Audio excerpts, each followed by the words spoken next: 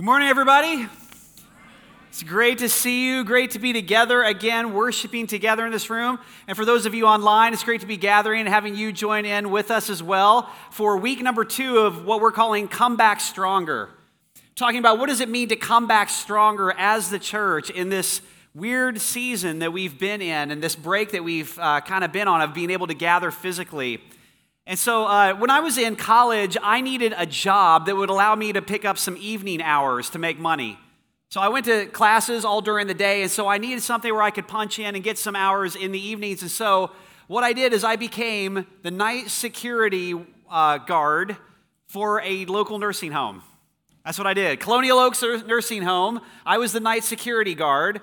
And so I had like a very official-looking uniform, and I didn't have any weapon. I wasn't that level of authority, but they gave me a large mag flashlight, and I had a holster for it right here. It's literally the least amount of power that has ever gone to anyone's head. And so I had this mag flashlight, and what I would do is I would go in the evenings, and I would walk around the hallways. I would check all the doors. I would make my rounds outside. I would check all the garages just to make sure everything was okay. And inevitably, almost every night, I would run into one of the residents who lived there at the nursing home. And a lot of times they would be scared, right? Because it's like they come out in their hallway and there's this security guard walking down their hallway and they'd say, "Oh no, is everything okay? What's going on?" And so my standard line that I would say whenever I ran into one of the residents is I would say, "It's okay, I'm here to keep you safe. That's my job. I'm just walking around making the rounds. I'm just here to keep you safe." Now, what they probably thought in their heads was, "Oh, he's here to keep like bad people from getting into the building." But in my mind, also what I was thinking was, "No, I'm actually here to keep you from getting out of the building as well." So I would make my rounds and go around and check all the garages and everything, and I would make sure that none of the older residents with dementia hadn't gotten out for a little journey, And sometimes they had, by the way. And that was my job, was to go around and keep everybody safe. Now, the reason I tell you that is because over the last 4.5 months, I thought my job was that I'm a pastor. I thought I kind of moved past that job. But what I've realized is in the last 4.5 months, I've gone back and I've had that exact same job again. Minus the holster with the mag flashlight in it. I'm basically, over the last 4.5 months, I feel like I've just been sort of like a glorified security guard. My job is basically to go around. I go around to the different groups of people in the church, and my job is just to make sure everyone feels like they're safe. And so to parents, I've been trying to say, when the block is able to be open again, your kids are going to be safe. Camp coming up here, it's going to be safe for your kids to be a part of that. That's been the dominant question people have had. To people who are watching online as we began to reopen and gather again physically, it's been, hey, it's going to be safe, as safe as we can make it for you to come back and be here with us physically whenever you feel like it's time for you to do that. To our staff, like as soon as the economic shutdown happened and the stock market was going like this and we shut down Sunday services, I went around to the staff and it was like, don't worry, your jobs are going to be safe. Your jobs are safe. It's okay. Right now, the biggest conversation we've been having over the last week with our staff is trying to figure out how to make baptism feel as safe as possible. We've got many of you who have let us know, hey, I'm ready to get baptized.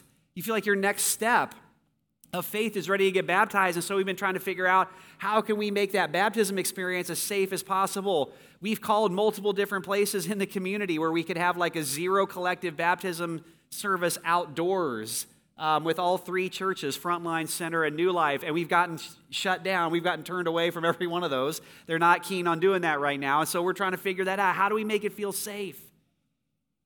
Have you had any questions in your mind about safety? When you look at our world right now, it seems like that's the number one question. How is it going to be safe for schools to reopen again in the fall? How's it going to be safe? How do I let my customers know if I own a business that it's going to be safe? That is the dominant question in our world. And so today what I want to do is I just want to have a really honest conversation. Can I just be totally honest? Can I get something off my chest here a little bit if I could? I can't make it safe. I mean, not really. There's really no way for me, no matter how hard I try, to actually make it safe. not from a virus that we still don't really fully understand and that there really isn't a vaccine for. I don't know how to make it safe. Not from an economic downturn and the way that's going to impact the church, the way that's going to impact each one of your lives. I don't know how to make it safe from that. Even when you think about the racial injustice that's happening in our country right now and the tension that's in our world, I can't make it safe within the four walls of our church from that. Sunday morning has been called the most segregated hour of the American week. That's an issue we have to deal with, and it has to come to light in our time. And so the question I want to ask us as we think about what does it mean to come back safer or come back stronger, key difference there, is how do we come back as the church when it isn't safe? How are we supposed to do that? How do we come back as the church in a world that doesn't really feel safe right now? How do we come back as followers of Jesus when it doesn't feel safe? What is our message supposed to be in our world right now as followers of Christ when really the dominant message of our world is it just doesn't feel safe?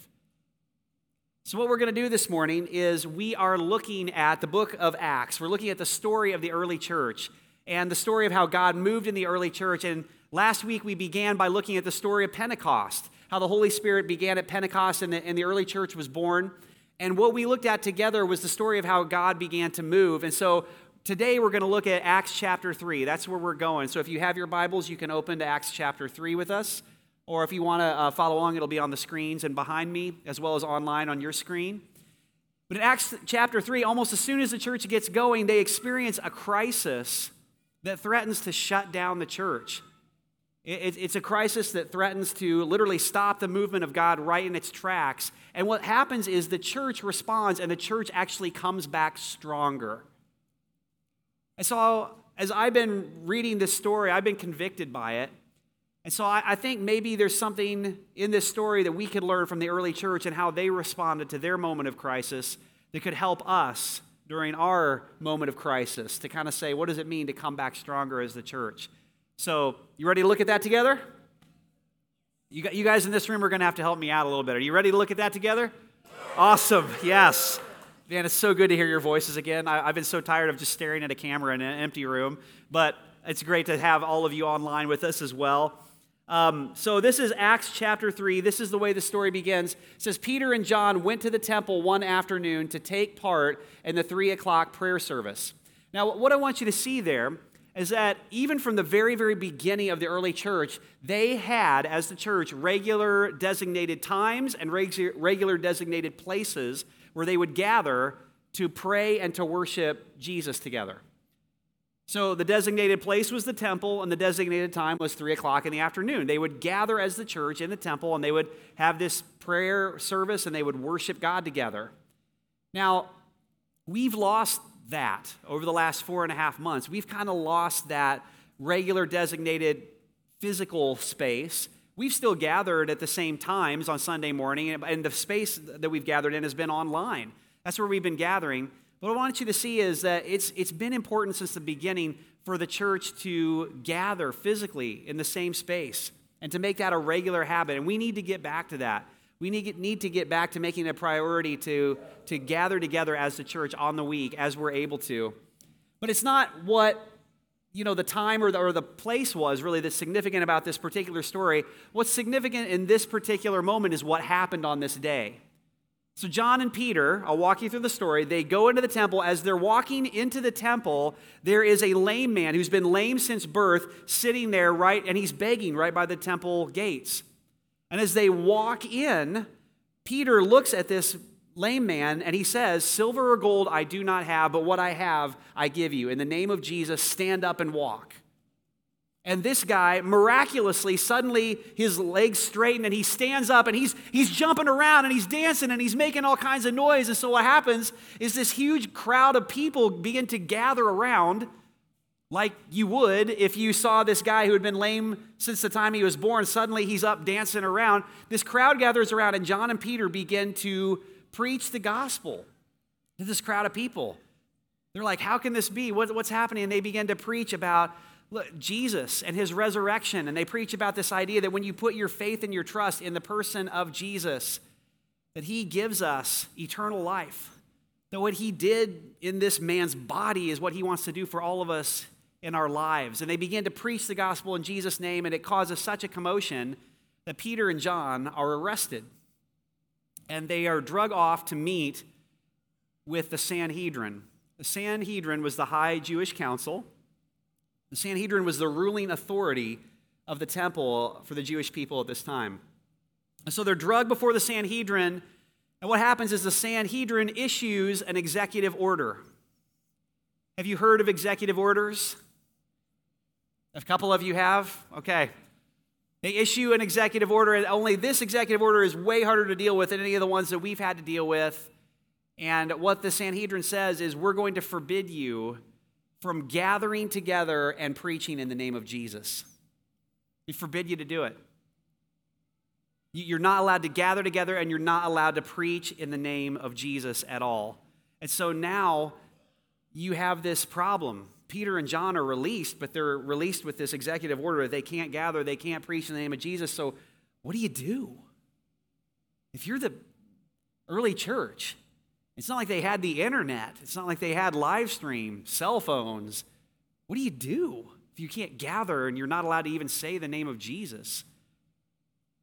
So what I want you to see is the very first thing that the church did is the church gathered together and they began to pray. Acts 4, verse 24, as soon as Peter and John are released, they gather together in a home group, in a home church. They're not at the temple. They gather together with some other believers, and their first default reaction is to pray.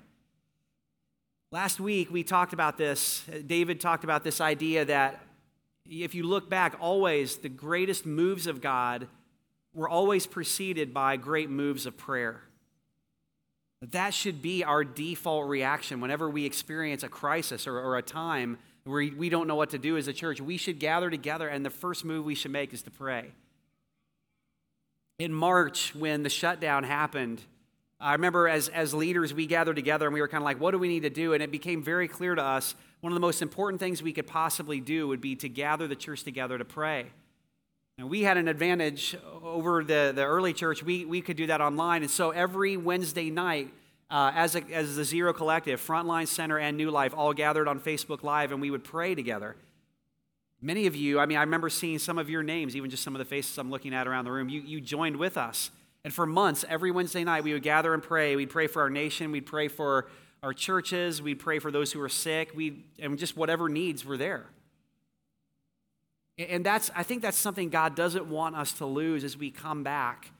We're called to be people of prayer. We're called to be people who our response is to go to God in prayer. And we need to continue that, to have a culture of prayer as a church. So they gather together and they pray. But what's beautiful about this passage in Acts 4 is we actually have a recording of what they prayed for. We actually know what they said and what they prayed for. And so what would you pray for? If you'd just been told this, if this executive order had just come and you've been told you can no longer gather and preach in the name of Jesus, and now you're with your home group and you're ready to pray, what would you ask God for? Here's what they asked God for. This is Acts 4:29 through 31. This is their prayer. And now, O Lord, hear their threats, talking about the executive order, and give us, your servants, great, let's just say this next word together, boldness. Let's say it again with boldness. Give us, your servants, great boldness in preaching your word. Stretch out your hand, with healing power. May miraculous signs and wonders be done through the name of your holy servant Jesus. That's the prayer they pray. After this prayer, the meeting place shook, and they were all filled with the Holy Spirit. Then they preached the word of God with boldness. Here's what I want you to see. If you think about, like, what would I have prayed? What would we have prayed if we had just been arrested and then just been released and we now gather with our home group? I'll tell you what I think I probably would have prayed. I would have prayed and said, God, would you please just make it more safe? That would have been my main concern.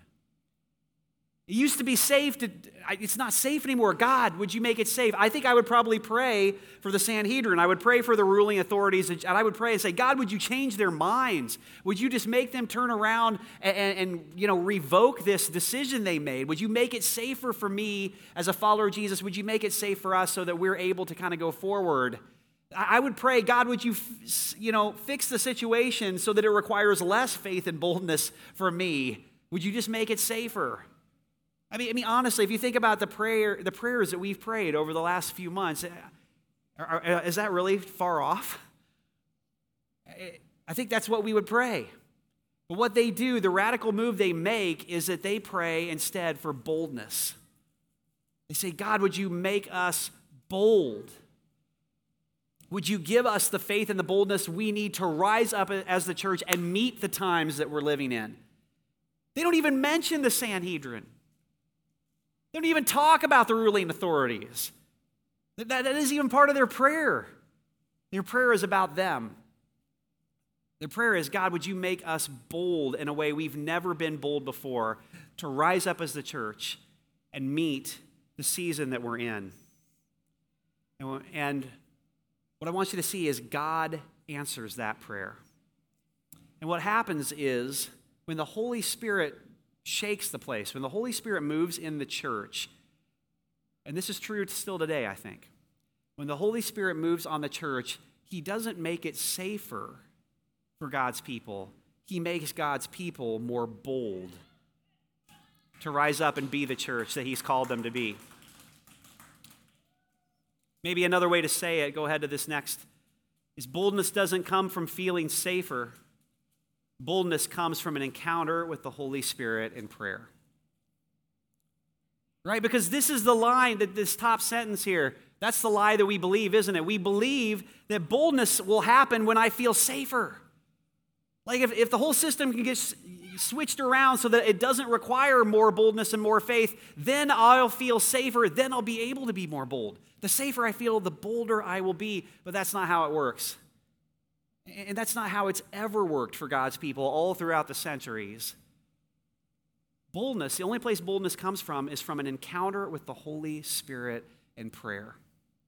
That's where boldness comes from. It starts and ends with an encounter with the Holy Spirit and seeking God for that in his presence. Maybe, is it possible that what we need to do is stop worrying so much about how to fix the situations around us so it feels safer? And maybe what we need to do is press into God as people and ask the Holy Spirit to fill us and to make us bolder for the season and the times that we live in, to be the people of God that he's called us to be in these times. Is that what we need to ask God for? I've been convicted of that, my friends. I'm not just saying this to you, I'm saying it to me. I've been convicted that that's what God wants me to be asking for, that I need to be praying for and asking God to do that. When they do that, when the church begins to ask for that, and when the Holy Spirit moves and shakes the place and fills them, and they begin to go out with boldness, what happens is they start living, the church starts living as this bold resurrection community Monday through Saturday. They begin living their faith in such a radical way out in the community with such boldness that it literally changes the fabric of their community. I want to read the next verse. We just read to verse 31. I want to read the next verse. It's one of my favorite passages of Scripture as it describes what happened after they were filled with the Holy Spirit and they began to preach with boldness. And we have these 5 zeros as a church that make up our vision. One of those 5 zeros is zero needs among us. And it comes from this passage. It comes from these verses. So let's look at this together. This is verse 32 and beyond. When they're filled with the Holy Spirit and they begin to preach with boldness, it says, all the believers were united in heart and mind. Stop for a second. Imagine that for just a moment, would you? All the believers were united in heart and mind. What would that be like? I ain't seen that in 4.5 months. Have you?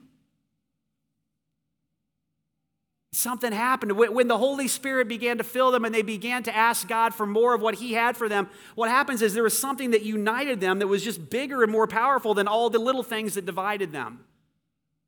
They began to become unified in heart and mind, and out of that, they felt that what they owned was not their own, so they shared everything they had. The apostles testified powerfully to the resurrection of the Lord Jesus, and God's great blessing was upon them all. There were no needy people among them, because those who owned land or houses would sell them and bring the money to the apostles to give to those in need. Here's a question. What does it do to you when you read those verses? What happens inside of you when you read those verses? I've been reading those verses for a couple of decades now. And even now, even standing on this platform right now, saying those words, reading those words out loud, it's like this miniature explosion goes off inside of me every time I read those words because I want that. I want that. I want that for us.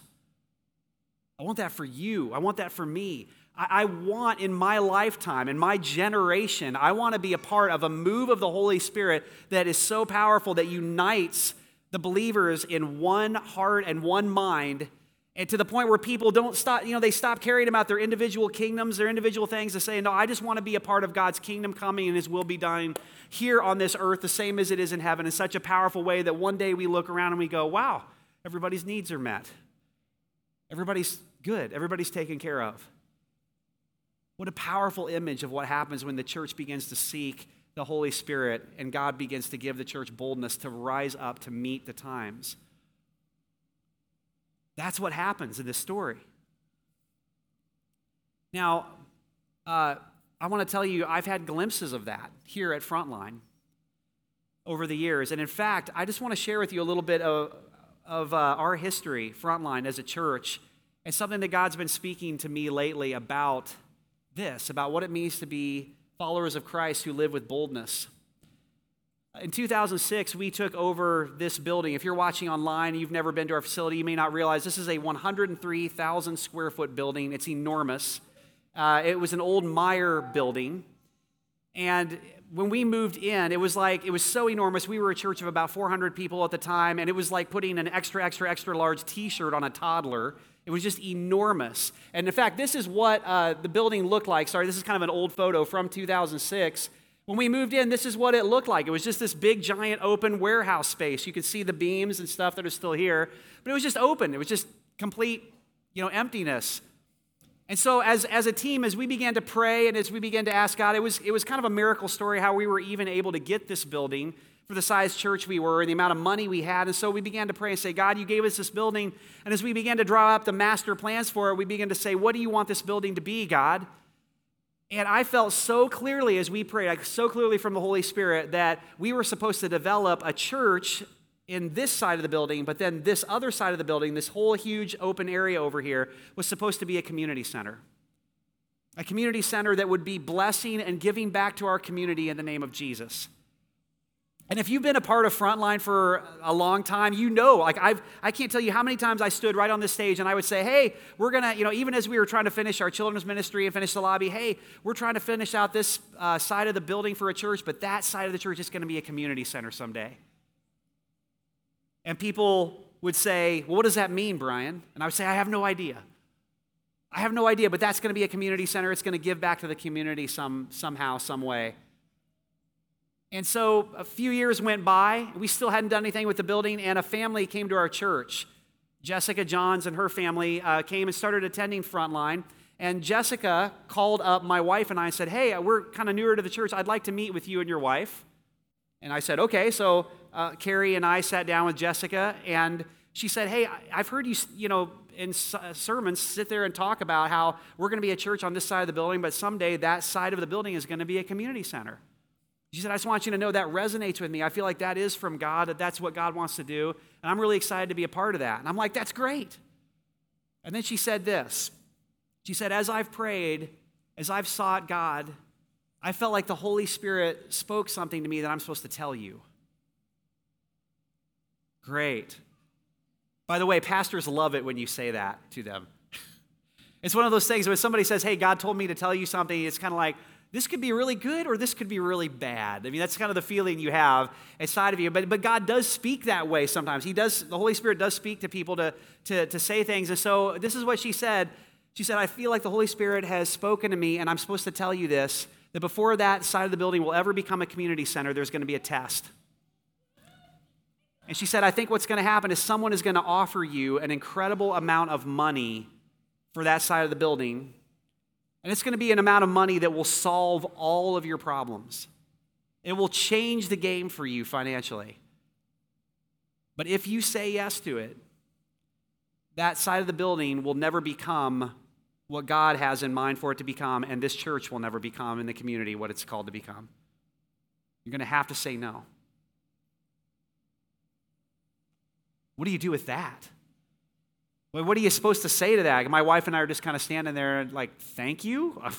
Okay, I've got a therapist standing by if you'd like. And I mean, what are you supposed to answer that with? And so all we did is we just said, okay, let's pray together. So we prayed together. And we're like, well, if God does that, we'll know it when it happens. And so we walked away from that conversation. We didn't talk about it much after that, but it was in my mind. Fast forward to 2014, several years later. By 2014, we finished the children's ministry, finished the lobby. We were starting to upgrade the outside of the building, parking lot, all that kind of stuff. And we still had done nothing with this side of the building. We'd prayed about it. We talked about it. Nothing was happening. But I was still standing here on this stage saying, someday that's going to be a community center. What does that mean? I have no idea. But someday it's going to be a community center. In 2014, a businessman from our community approached us and said, hey, I'm looking for a place on this side of town, on Plainfield Avenue, where I could buy and develop an indoor storage place. I want to lease your building for an incredible amount of money, by the way, and I want to turn this side of the building into an indoor storage place, basically like a parking lot where people can park their extra stuff, right? Which is not a bad thing. Sounds good. And I got to tell you, I was excited. Many of us were excited, but almost instantaneously, as soon as I heard it, that conversation with Jessica years before came back, and I realized this is it. This is that test. This is that moment. And I'm here to tell you, if the safer thing to do would have been to say yes, because we had some really big needs at the time financially.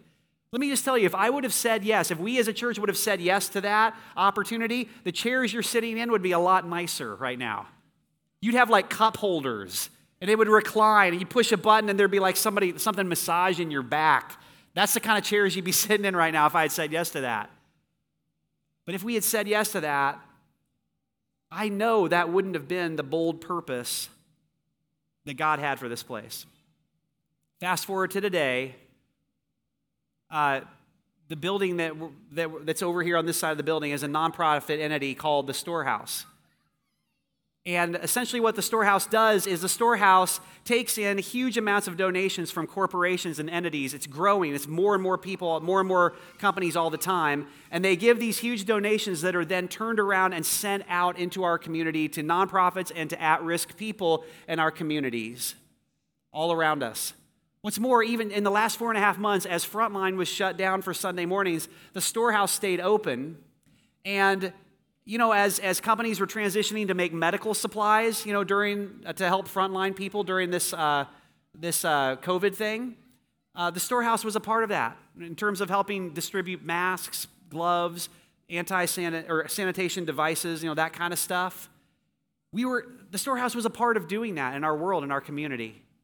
And Jessica Johns, the person who had the boldness to speak that word of God, she's the executive director of the Storehouse today.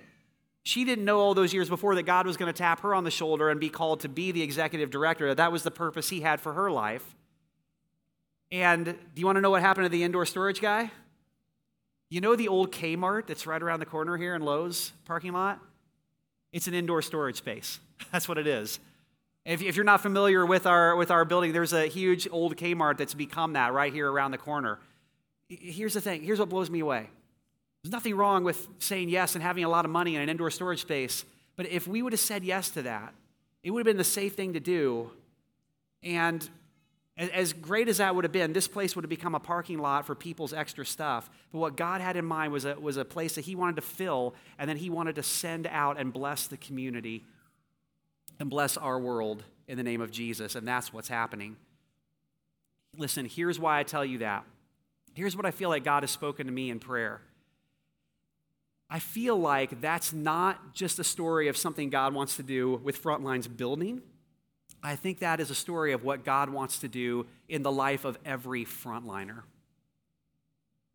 So if you call Frontline your home church, if you're watching online, if you're in this room, if you call Frontline home, what God wants to do is he doesn't want to do that just in the life of the Storehouse or just in the life of a Jessica Johns. He wants to do that in the life of every single one of you. He wants to fill you with his Holy Spirit, and he wants to give you a kingdom purpose, a bold kingdom purpose that you cannot live out without his anointing and his filling of your life, and that he wants to send you out in the times and the world that we live in today for his kingdom purposes. That's what he wants to do. That's what he's hungry to do. Another way to say it is just God doesn't only want to give you a safe place to go on Sundays. He wants to give you a bold purpose for your Mondays. We think about Monday. Monday is the time of the week where we go to work. We go to school. We start the family routine if you have kids at home. It's the time where we put our heads down, we punch a clock, we sit at our desk, we go to meetings, we connect with clients, we make money, and we wait for the weekend. That's what Monday is. And at church, we tend to focus on Sundays. And you know, at church, as a staff, like we put a lot of energy into Sundays. We want this hour on Sunday morning to be something that you want to be here physically for. We want this hour on Sunday to be something that you put aside in your week some time to actually physically be here with us. And I just want you to know we're going to continue to do that. We're going to continue to do everything we can to make this hour on Sundays something that you want to be here for, where the worship is compelling, the coffee is delicious, and the children's ministry is safe and exciting. Now, I know we don't have coffee and we don't have children's ministry right now, but we will get back there. We will come back to that again. And we're going to continue to do everything we can with that. But listen closely to what I'm saying. I hope we come back stronger. I hope we come back to Sundays with an eye on our Mondays. I hope we come back realizing that what God wants to do, this isn't an escape. This hour on Sunday isn't an escape. It's preparation. It's equipping. God wants to speak into your life. He wants to fill you with the Holy Spirit, and he wants to send you out with a bold kingdom purpose. Let me be more specific with that. Go ahead. What God wants to do is he wants to make you bold in your identity. My friends, work cannot be your identity. Take it from the son of a workaholic father who tried to make work his identity. It does not work. And it will dismantle everything else in your life if you live that way. What God wants to do is he wants to give you your true identity in Christ. Your spouse and your kids, by the way, can't be your identity either. What happens is when we understand the gospel, when we place our faith and trust in the person of Jesus, it says that we are adopted as sons and daughters of God. That Jesus, we literally get to live the life that Jesus lived. We get to be a brother and sister in Christ with one another. Our true identity is one in Christ that is established and firm for all of eternity. It can't be taken from us. It can't be threatened. It's not fragile. That's what God wants to do. He wants to give you an identity to live out of. The next thing, God also wants to make you bold in your purpose. Without a purpose, work will bore you. I don't care how much you love your job right now. Eventually, if you don't have a purpose, a greater purpose, work will eventually bore you. It'll just become tedious. I can't remember who said this quote. It wasn't me, but some of you have heard the quote, everyone has to breathe to live, but no one should live just to breathe. In the same way, when we work, we have to make a profit, right? But no one should work just to make a profit. God has more for you. He wants to make you bold in your kingdom purpose and in your identity. And then thirdly, God wants to make you bold in your hope. The gospel takes the sting out of death. Paul says that in 1 Corinthians 15, that people who have true hope don't put their hope in a business deal or put their hope in a presidential candidate or put their hope in a vaccine or put their hope in an economy that might get better or might not get better. People who have true hope put their hope in the person of Jesus Christ. And that hope cannot be taken from us. It cannot be threatened. It cannot be removed. God wants to make you bold in your identity and in your purpose and in your hope. Here's the question I want to ask you. Do the people of your Mondays need those three things?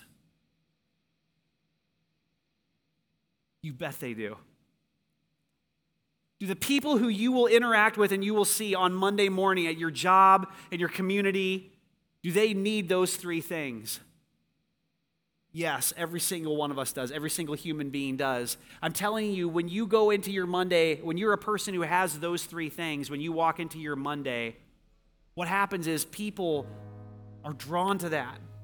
People aren't repelled when somebody has identity, purpose, and hope, real hope.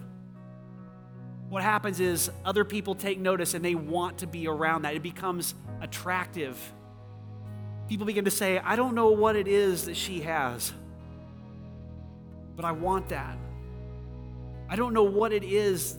I don't know how he's figured out his life, but I want to understand that. I want to know that. I love what the philosopher and theologian N.T. Wright said. He said, when God saves people in this life, such people are designed to be a sign and foretaste of what God wants to do for the entire cosmos. What's more, such people are not just to be a sign and foretaste of that ultimate salvation. They are to be part of the means by which God makes this happen in both the present and the future. Or maybe a less intellectual and heady way to say it, the statement that we've made many times over the years. A ship is safe in the harbor, but that's not what a ship was made for. Listen to me. You were made for more. You were made for a bold kingdom purpose. You weren't made to pursue and run after safety, to be a glorified security guard in the world we live in. You are called by God to be filled with the Holy Spirit and to be given supernatural boldness that you would not have any in your own flesh and your own ability, to be given identity, purpose, and hope, and then to be sent out as a foretaste of that in the world that we live in. So would you do this? Would you stand with me in this room? And if you're watching online, if you want, you could stand with us. I just want to ask all of us online and physically in the room, I want to ask you just to bow your heads. Let's do exactly what the early church did in the midst of their crisis. Let's go boldly before our Father and let's ask Him for what we need, the faith and the boldness that we need to rise up as a church and meet the times that we're in. When the Holy Spirit moves, when He fills you, He doesn't make it safer, He makes you bolder. And so, Jesus, right now we just come to you. We recognize that often it's the most unsafe times that make us go deeper in our pursuit of you, that make us aware of how we don't have within ourselves the boldness and the faith that we need. And so, God, right now we ask you in the name of Jesus for it. Would you fill each and every one of us with your Holy Spirit? Would you give us identity that cannot be taken because it's an identity that's for all of eternity as a son and a daughter? Would you give us purpose for our lives that nothing else can give us? And would you give us hope that's real hope? God, would you fill us up and would you send us out to be your people? We just ask this in your name, Jesus. We recognize that we don't have it within ourselves. We can't conjure it up. It's not about, this idea of being bold just within ourselves. It's about coming to you and saying, God, would you give us boldness that can only come from you? And I pray that as that happens, that we would become a sign and a foretaste, something that other people are drawn to so that the gospel message can continue to go forward, because that's what our world needs right now, more than it needs a vaccine, more than it needs the perfect candidate for president, more than it needs anything else in this world. It needs to be reconciled and rescued by you, by the cross. So God, have your way. Move in power. Move as only you can move. And we ask that you would be glorified for all of eternity. It's in Jesus' name, everybody said.